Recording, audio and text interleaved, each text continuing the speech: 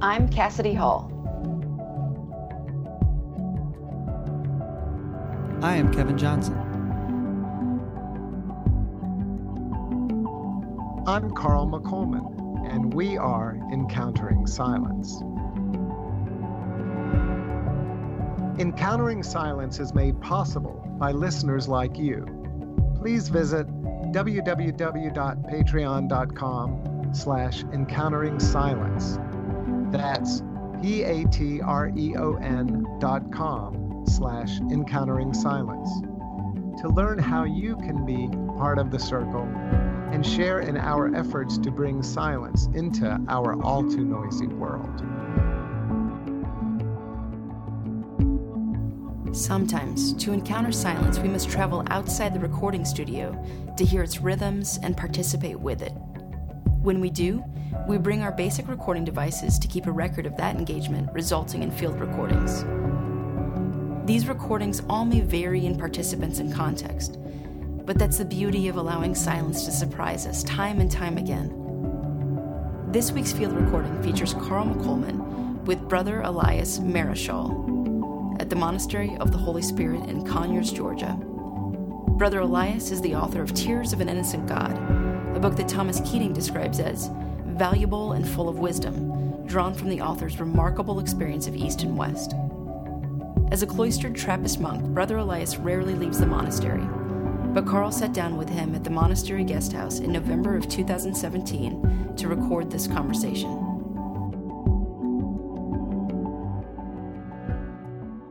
Today I am at the Monastery of the Holy Spirit in Conyers, Georgia, with my dear friend, Brother Elias Marischal, who is a Trappist monk.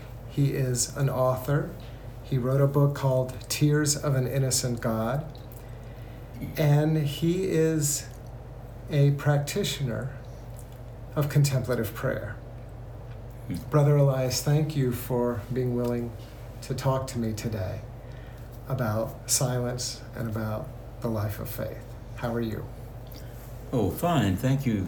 It's a privilege to be with you, Carl, and with you, the people who are going to be listening to this podcast. God bless you. So the theme of the podcast is encountering silence. And maybe to get into the story of the podcast, I'm wondering if you would briefly tell the story of your encounter with silence at the grotto at Notre Dame. Oh my goodness. I didn't expect him to ask me this one. I didn't coach you ahead of time, did I? I sure didn't. Well, imagine some of you listening must have been at the University of Notre Dame. This story has to do with when I was a freshman at Notre Dame and attending a talk of introduction to the university.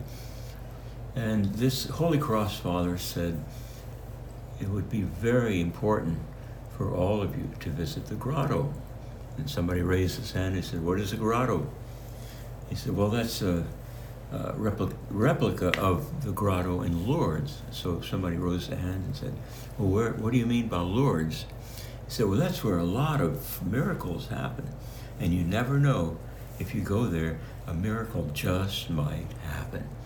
Of course, the more cynical people sneered, but some of us took it seriously, including myself.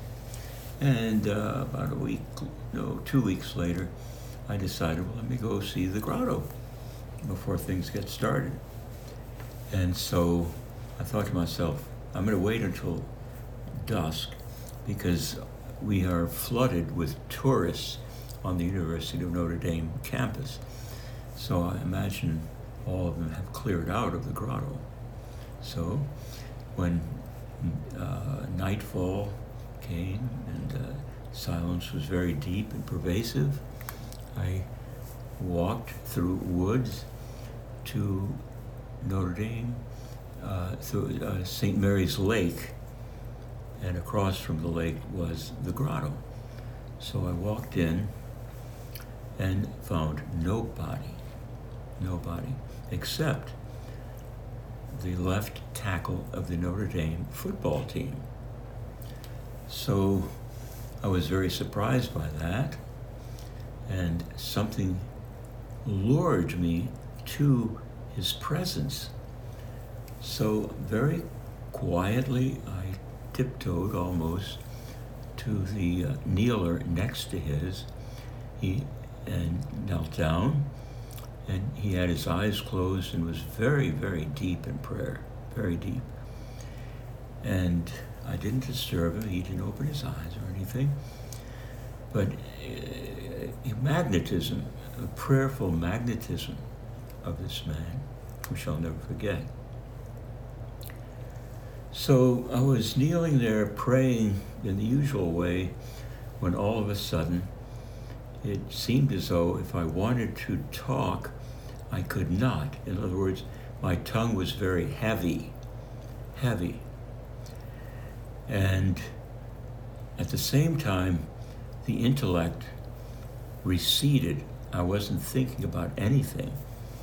And then the next step was, it was as though I was dropped into infinity, literally. And I stayed there for at least 15 minutes. And then when I came out, it seemed like it had been no minutes, no seconds, nothing. And I had a very deep sense of peace, of everything is right, of silence in its deepest sense.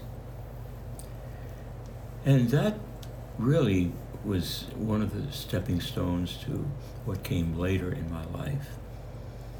And I just am very grateful for that moment. And what I experienced was what we call infused contemplation. Now, infused contemplation means that God intervenes in a person's life without his preparing for it at all. It's what we call in Louisiana a lagniappe, L-A-G-N-I-A-P-P-E, which is of most welcome but unexpected gift. So the Lord did this just out of the blue, and this experience happened. But I didn't tell anybody at the university, and just kept it to myself, and went into this seminary. And in the seminary I had a number of these experiences, and then when I went to the monastery, the experiences followed me. Now, that's one kind of contemplation, and the other kind is what we call acquired contemplation, which means that you can go to adoration, let's say, and be very quiet and still and prepare yourself to meet God. And then slowly you edge into silence and you rest in peace. That is what we call acquired contemplation.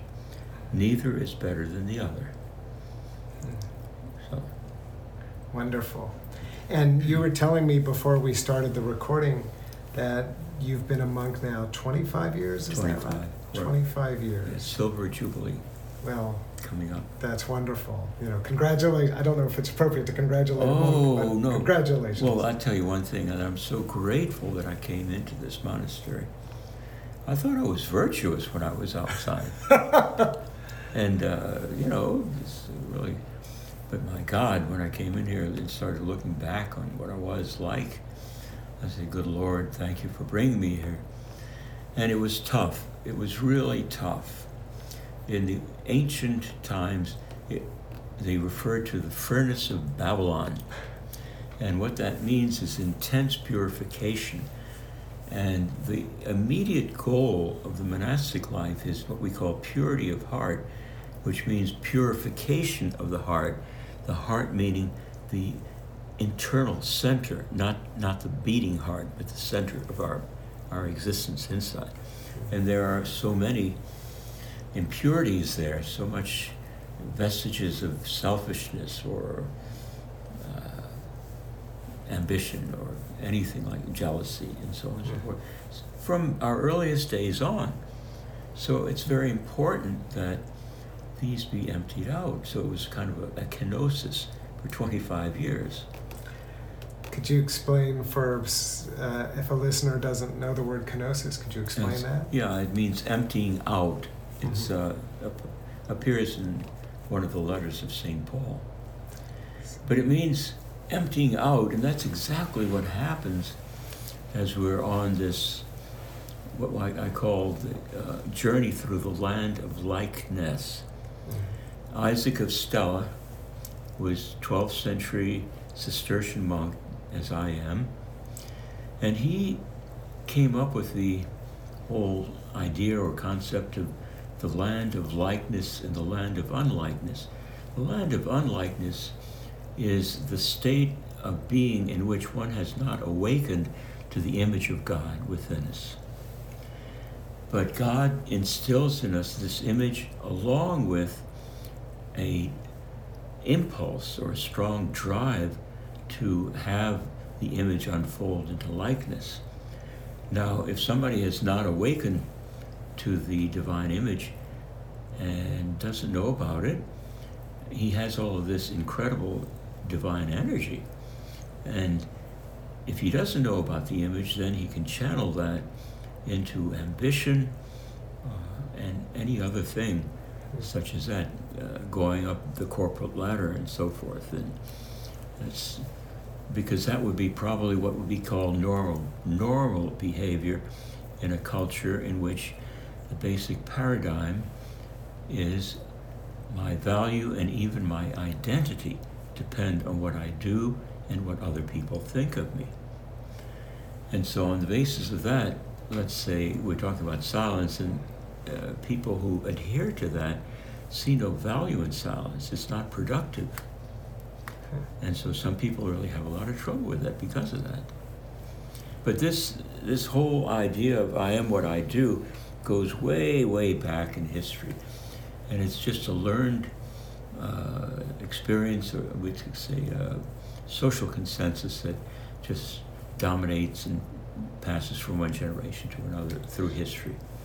So the life of a monk is in many ways countercultural. Oh, absolutely. To that kind of the life based on power or on esteem, or what others think of you, as you mentioned.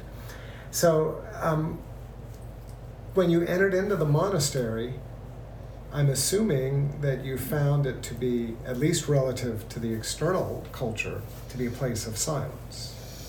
Well, don't tell too much on your brothers. Well, I have to be careful here.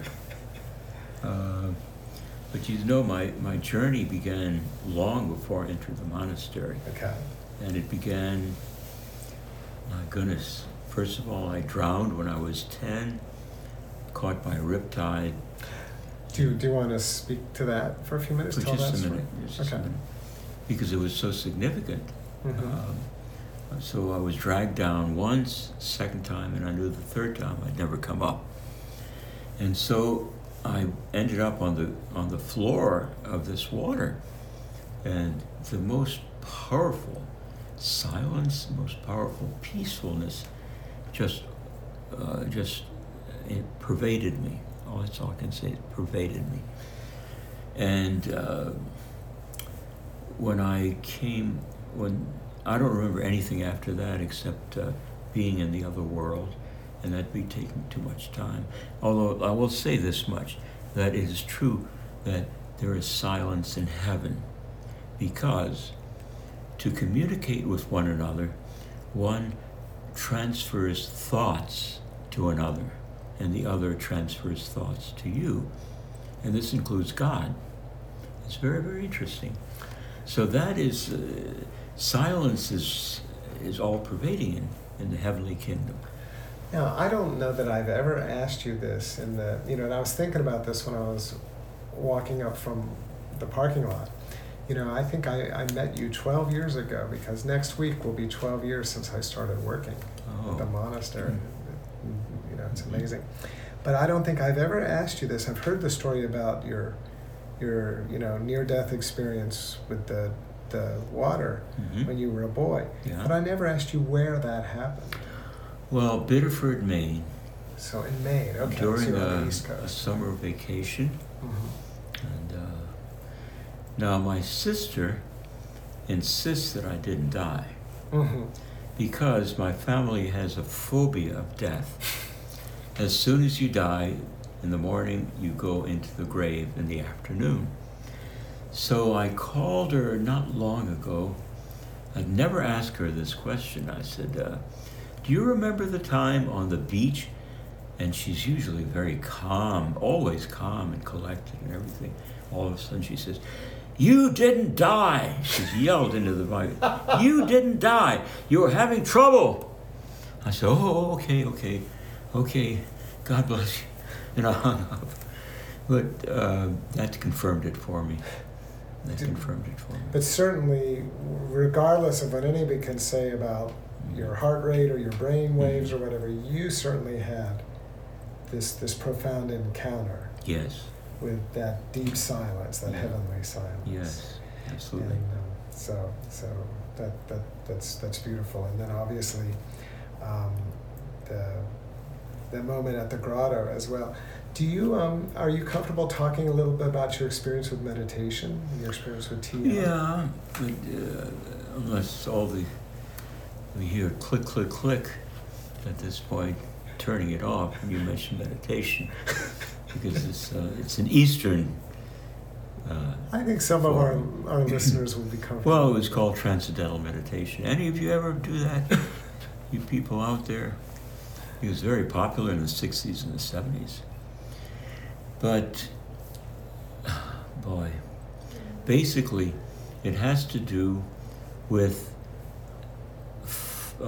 it's so hard to describe, but gradual increase of silence in the sense that we're given a mantra, which is a word in Sanskrit, and we allow it to get more subtle.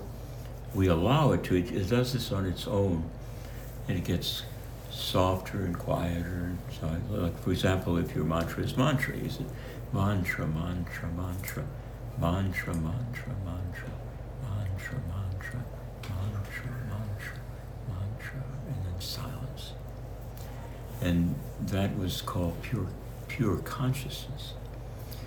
And that was a fantastic building block for my life of silence. It was very, very powerful.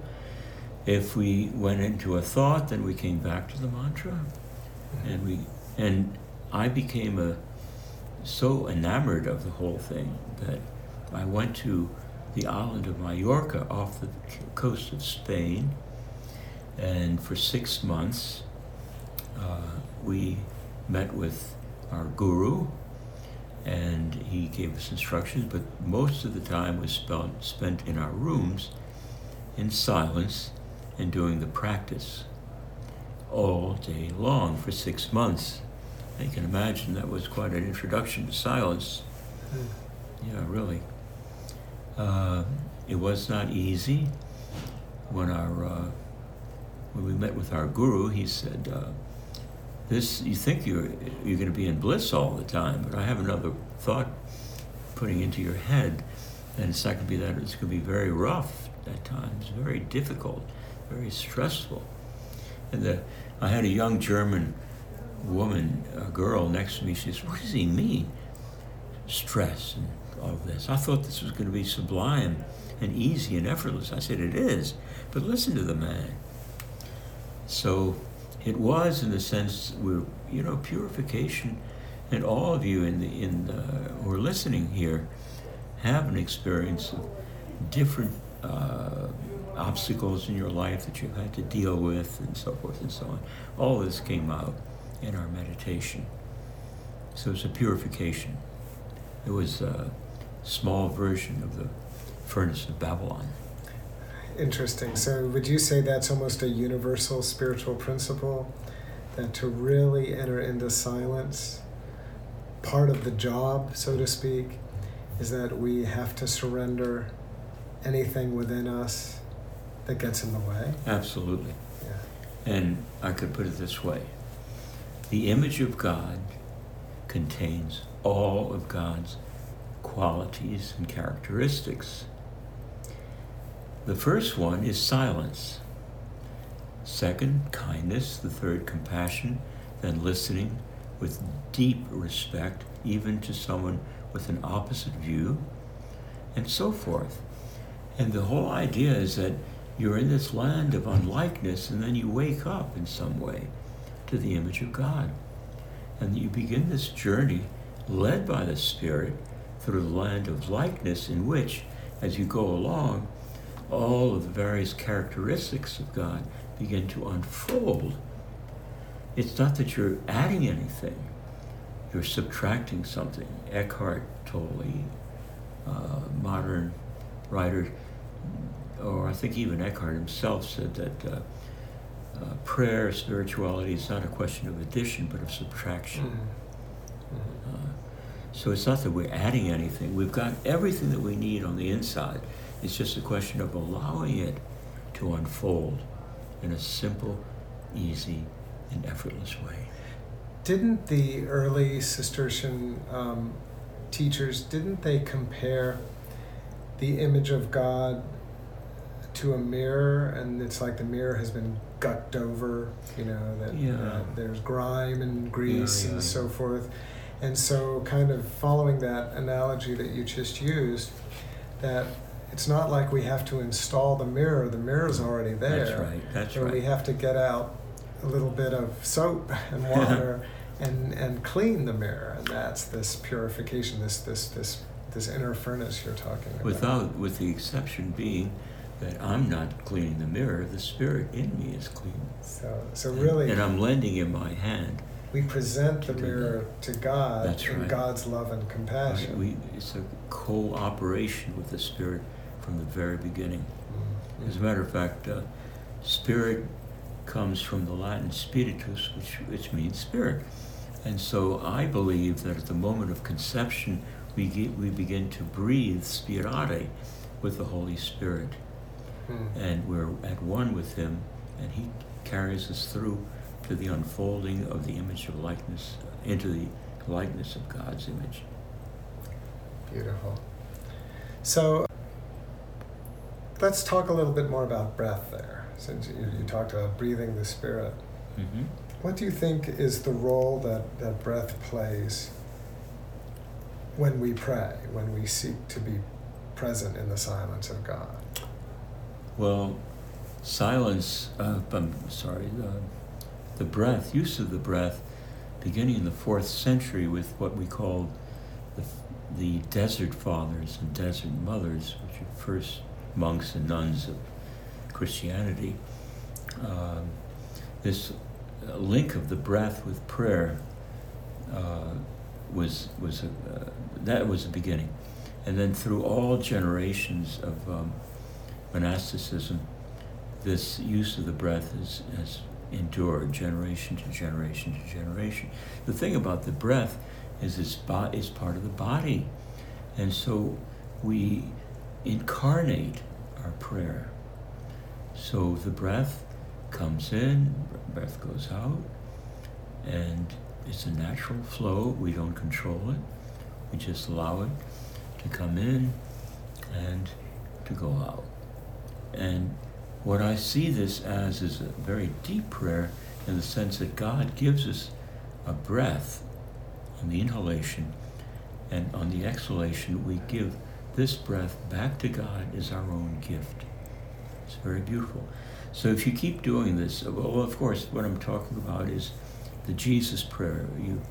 You take the name of Jesus and its incredible power, and half whisper it at a very subtle level. So when you breathe in, it's Jesus. And then you let go. And then you come in again, Jesus. You let go. And what you're letting go into is the abyss of the kindness and compassion of the Father within us. Enormous spaciousness of that. That's beautiful. Thank you so much. Our conversation will return after this brief moment of silence. Please take a breath and be present in the silence.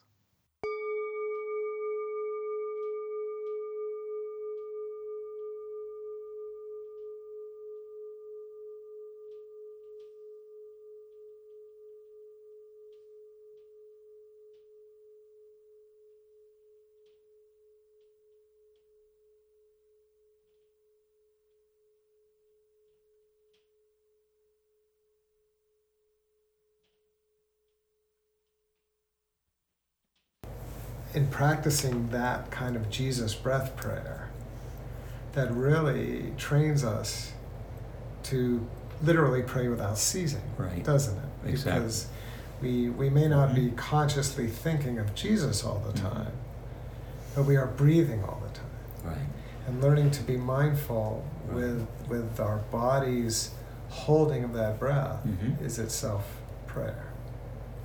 Exactly. And the thing is, if you keep with this as a practice, say 20 minutes morning and evening, over months and years, more and more, the breathing process ceases to be physiological rather than spiritual. So the breath is then considered God's breath, you see. And so you breathe all the time, and as you breathe all the time, you're breathing this divinity, as Carl just mentioned. And so that is unceasing prayer, really. But the thing is, as you go along in this long journey through the land of likeness, silence increases at every turn, every movement ahead, every settling down by the road. And so it builds up 1 minute or one session of prayer after another. And it reaches a point where the silence becomes so powerful that it's there all the time with you, along with the breath. And that's a very powerful combination for oneness with God. Now we're talking now about non-duality in the midst of duality, as it were. But I'm not going to go into that. That's just a little bit too much. We'll save that for the next we'll save it for next episode. So that means that you chime in here when I have a podcast 10 weeks from now, and I'll talk to you about that. When you have your own, you're going to start your own podcast. Of course. Okay. You gave me an idea. I think Elias and I are friendly rivals. Oh my goodness gracious. Well, he says that. I'm not a rival. No, of course not. We don't believe in competition here. I'm just teasing you. Of course you are.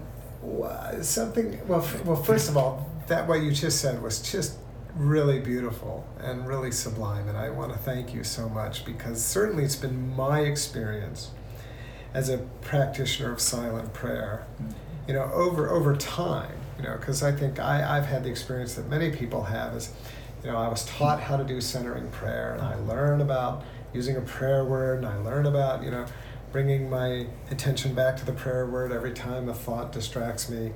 And then I sit down and try it for 20 minutes, and I realize I'm just a mess. My thoughts. I love what Martin Laird says, the cocktail party. My thoughts are a cocktail party. I had a student one time. We were talking about that. We were talking about the Buddhist notion of the monkey, the mind monkey, and she said, well, my mind is like a cocktail party with a monkey running around in the middle of it. And I thought, that maybe is all of us. That's good. But one of the things that I think has been beautiful for me over time is not only kind of the gradual settling of my own inner cocktail party. And it still flares up, with alarming frequency. But at least I get these glimpses of this beautiful, luminous silence. Yes. But I think I've also come to recognize, and I think you've helped me out with this a lot, is that the silence is always there. And always there. The silence. From the time we're born, it's there, because it's in the image of God. Mm-hmm. And so back to that idea of that contemplation is not about adding something, but just about letting go. That's right. It's like letting go of that chatter. And the chatter might even still be kind of humming away in the background, kind of like the fan is humming in the background now. Yeah. But the reality is that there is the silence is always there. It's between our thoughts and beneath our thoughts. Always. And it seems that the prayer practice, whether it's I'm tending to my breath, or I'm tending to a prayer word, or the Jesus prayer, or whatever it might be, walking a labyrinth, any of these contemplative practices are all intended to just help me to remember, to re-notice what is always already there anyways. That's beautiful, beautiful. And I would say what you're saying, Carl, is very true. You can have this deep silence all the time, but at one time it's in the foreground, other time it's in the background. Mm-hmm. For example, like here speaking with you, there has not been a single thought going through my head, and this is ordinary for me when I have serious conversations. So in the foreground I'm speaking and all this, but I'm not thinking of what am I going to say to this man or anything like that. It's pure receptivity, a silent receptivity. And so it goes back and forth, foreground, background, and so forth and so on. But it is immensely important to allow for the unfolding of the silence precisely in order to listen with deep reverence what the other person has to say and transmit to you. Mm-hmm. Very important. Whether the other person is God in the context of prayer, or really just as sacred. Right. The relationship between two human beings. Well, human beings. Absolutely, absolutely. And, if this interior silence and interiority develops within oneself, that person is then able to detect in another person this interiority. Mm-hmm. Because if you don't have that interiority, you're just going to judge, or no, not judge, but perceive a person as the outer form, the way a person walks, the way he talks, and history of his journey, and so forth and so on. But if you are yourself established in silence, then you are able to pick up that in the other person. By the way, established just reminds me of what my guru used to say, yogastha kuru karmani, established in the divine, perform action. Where it's just very different in the West. Perform action and then you'll get to God. Mm. And also my guru said, let me think, do less and accomplish more. Mm-hmm. Do least and accomplish most. Do nothing and accomplish everything. And that's the essence of contemplative prayer. Yeah. Very much so. Yeah, I like to say it's a Sabbath prayer, because the key to it is learning to rest in the divine embrace. Rest. Exactly. So I just have two more questions for you. Is that all? We've been going at it for half an hour already. Oh, I can't believe that. I know. Time flies when you're having fun. Well, but the penultimate question. In your book, you talk about that Jesus' message is a message of radical inclusivity and equality. Yes. And I just wonder if you could just briefly comment on that. I just think that's so important, and it certainly has been a blessing for my faith, and maybe for the faith of the person listening to this podcast as well. But tell us about Jesus' teaching of radical inclusivity. Basically, that was his basic teaching, radical equality and inclusivity, and that was based on the book of Genesis, which started out with everyone being created equal, whether you're in Borneo or the Sahara Desert or wherever it might be. But that's very, very important, and he tried so hard to deconstruct the conditioning of his disciples who were raised in the Roman Empire, to know that we are all equal, because notice in the Gospels, one disciple would say, well, let me be first in the kingdom, or be on your right side, and so forth. They didn't get it. And I thought to myself, if he couldn't decondition these people, how difficult it is for us to help others to decondition. But it's only by the power of the Spirit. But that's so important. So this paradigm just went from one generation to another and another, but they just didn't get it. Until, for example, when we, 4th century, the Roman emperor declared that Christianity was going to be the religion of the empire. And at that time, he elevated all of the clergy to the status of nobility. This was an incredible violation of that paradigm. They had no idea it was, and that's when a group of people who believed the paradigm said, after some time, we can't stay in this culture.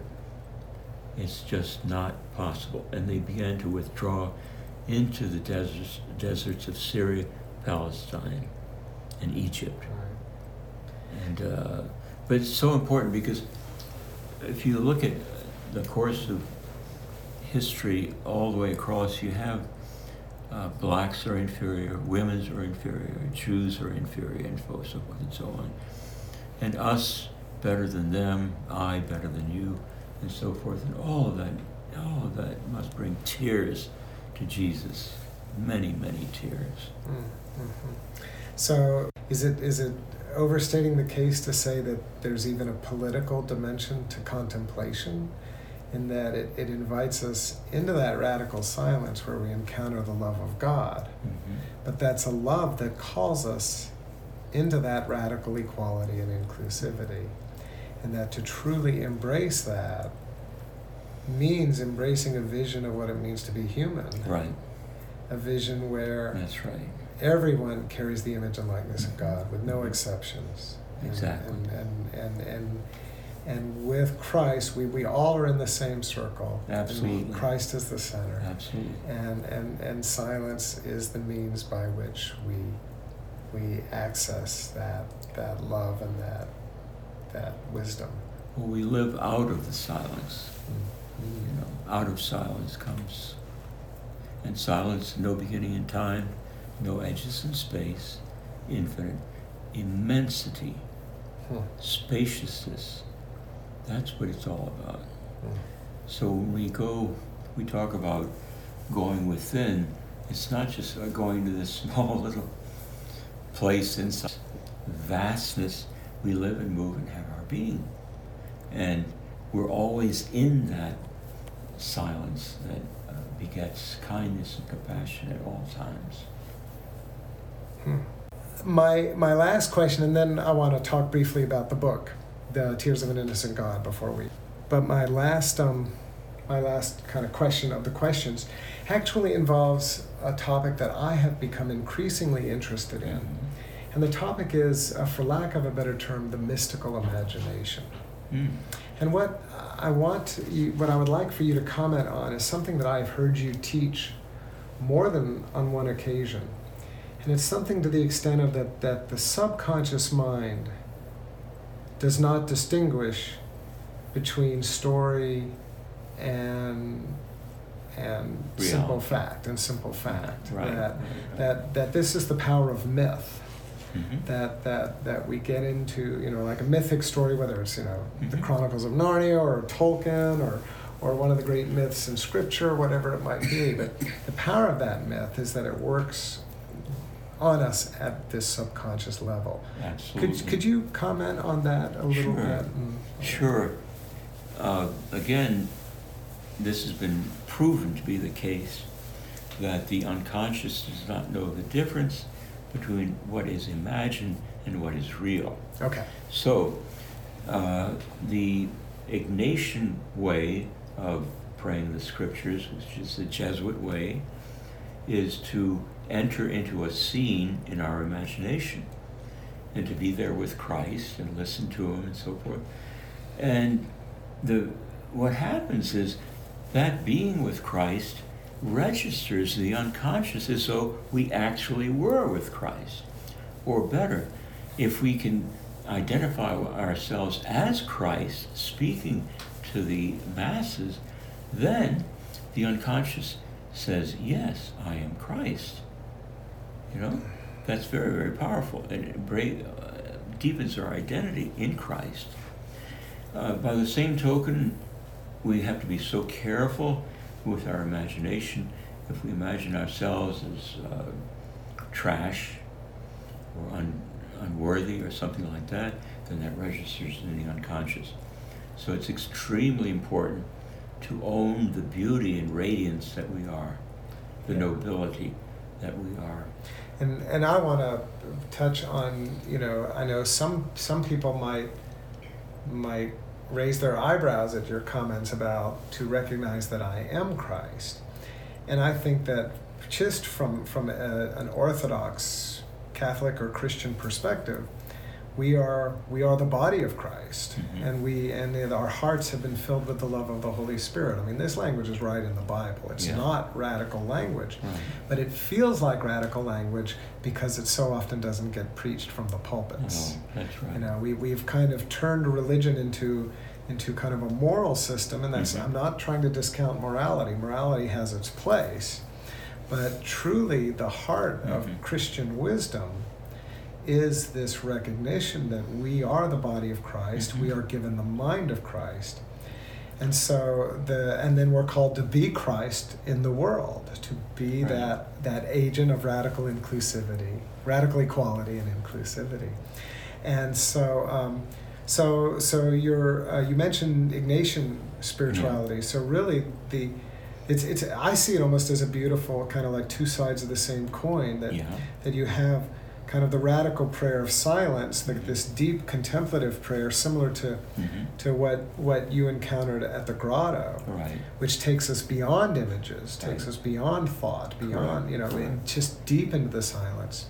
But then there's also this equally beautiful, it's like a different path up the mountain, this equally beautiful technique of engaging the imagination through scripture, through sacred stories or sacred myths. And but I also hear your word of warning that we need to feed the unconscious a healthy diet with positivity, which is reality. The unreality is to consider ourselves as worthless. How can you be born in the image and likeness of God and still be worthless? But so many people believe that. In the West. So many people believe that. Yeah, unfortunately. Now, in my book, I'm not marketing my book now. No, I'll do that. But, yes, he's going to do that. But there is a section where I give an explanation precisely of how transformation takes place. It's fire and the iron and so forth and so on. But it's very, very explicit. I didn't come up with it, but it's just right there. So that's beautiful. Well, and maybe that we can now just turn to the book. The book is called Tears of an Innocent God. In fact, the word silence is in the subtitle. I don't know if I can remember it. It's like Conversations on Silence, Kindness, and Prayer. Is that right? Yeah. Did I get it right? Oh, very good. And can you just maybe talk briefly about writing the book, what inspired you to do the book, and what readers can expect when they read the book? Oh, Carl, it was really the work of God, of the Spirit, that inspired me really to begin writing all of these different experiences. It took years, to put this book together. And I had this yearning to help other people through this, because here I am enclosed, unable to go out in a monastic environment. And I couldn't, except in the guest house, giving retreats, which I'm going to give a retreat this evening with my dear Carl, and so on. But I wanted so much. So what happened as I was writing it, every time I began to write, I would pause and thank the Lord for inspiring what needs to go in. And there would be intermittent silence in between, and just resting in God. Okay, what do you want now for me to say? And just over and over there would be the silence, then writing, listening, and so forth. And what I tried to do was, again, according to the Tolle or Eckhart model, to eliminate all unnecessary words. So I would drop this, I would drop that, so that it would just be pure, simple, crystal clear. A friend of mine told me once when I was trying to write poetry, she said, you have to write all pearls and no sand. So that meant all the sand was but unnecessary, and just simply state the truth and the reality. And so that went very much into writing the book, and I just am grateful to the Lord for allowing me to do this. And the book consists of just a series of really vignettes, stories from your life, stories from folklore or the lives of the saints, or stories that people have told you over the years. And then it's 6 different sections. At the end of each section, you offer an invitation into a practice. Right, I give practices, because I believe so firmly that theory and practice have to go together in the spiritual life. Theory enhances practice, and practice enhances theory. That's generally the norm that I go by in teaching the young people who enter the monastery. So you have to have a practice, and you're very welcome to look at that. But otherwise, just find a practice, and that's extremely important. And stick with it. Begin with the practice at the beginning of a week and say, okay, I commit myself to this practice for your sake, Lord Jesus, and what you're going to bring into me, and in order to transmit out what you brought to me. And at the end of the week, I will say, do I want to continue the practice or not?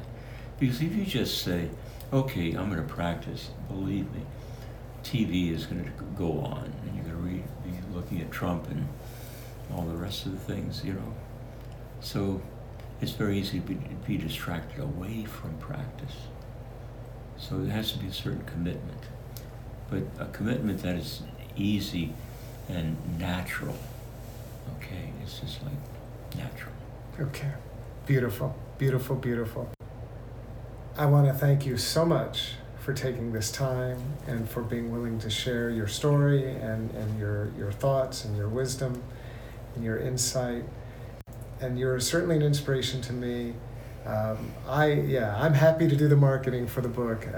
Tears of an Innocent God is simply a must read. I think it's a contemporary contemplative classic. And so I would encourage anyone listening to Encountering Silence to put that book on their reading list if they haven't already done so. Well, thank you, Carl. And I'll say that you inspire me and always have. And you're a dear, dear friend and brother. And I want to thank you, the audience, for listening to me. I appreciate that very, very deeply, and I send you all of my blessings. God bless you. Goodbye. God bless you too. Goodbye now.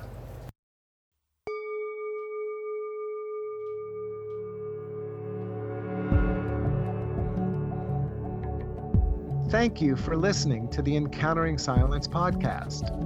If you enjoy our ongoing conversation about the beauty of silence and its meaning in our lives, please subscribe to our podcast on iTunes, Google Play, or at our website, encounteringsilence.com. You can subscribe to our email list at our website.